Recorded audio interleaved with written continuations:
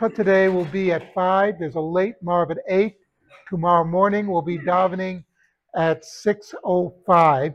Please note that starting next week we'll be back to our regular times on Monday and Thursday, which will be davening at 6. Now for a quick Devar Torah. As we know, this week we have the story of Kriyat Yam Suf, the crossing of the Red Sea. The crossing of the Red Sea with Moshe and the Jews. Now, just before when they got to the Red Sea, to the Yam Suf, they're at the tip of it.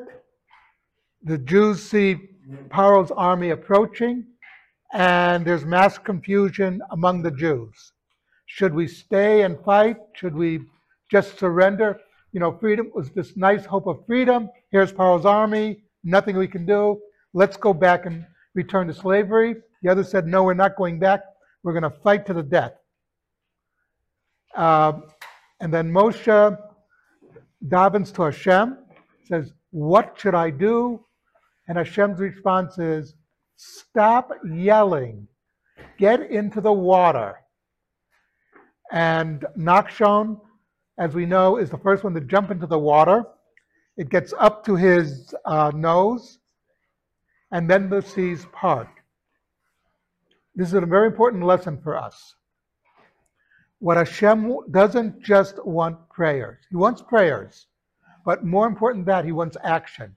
If you've noticed, in the 10th plague, the Jews had to begin to do things to show that they want freedom, that they deserved Hashem's help. In this case, they really have to put their necks out. They have to go and jump into the water. Hashem is saying, this is not a one-way street. You want me to help you, you got to show you're deserving of that help. You have to show what you want to do. You have to do action. That's why, more important than just saying, I believe in Hashem and all this, we have to do things. We have to give tzedakah. We have to do the physical mitzvah, not just say nice spiritual ideas. Hashem wants action. He wants us to do the right thing.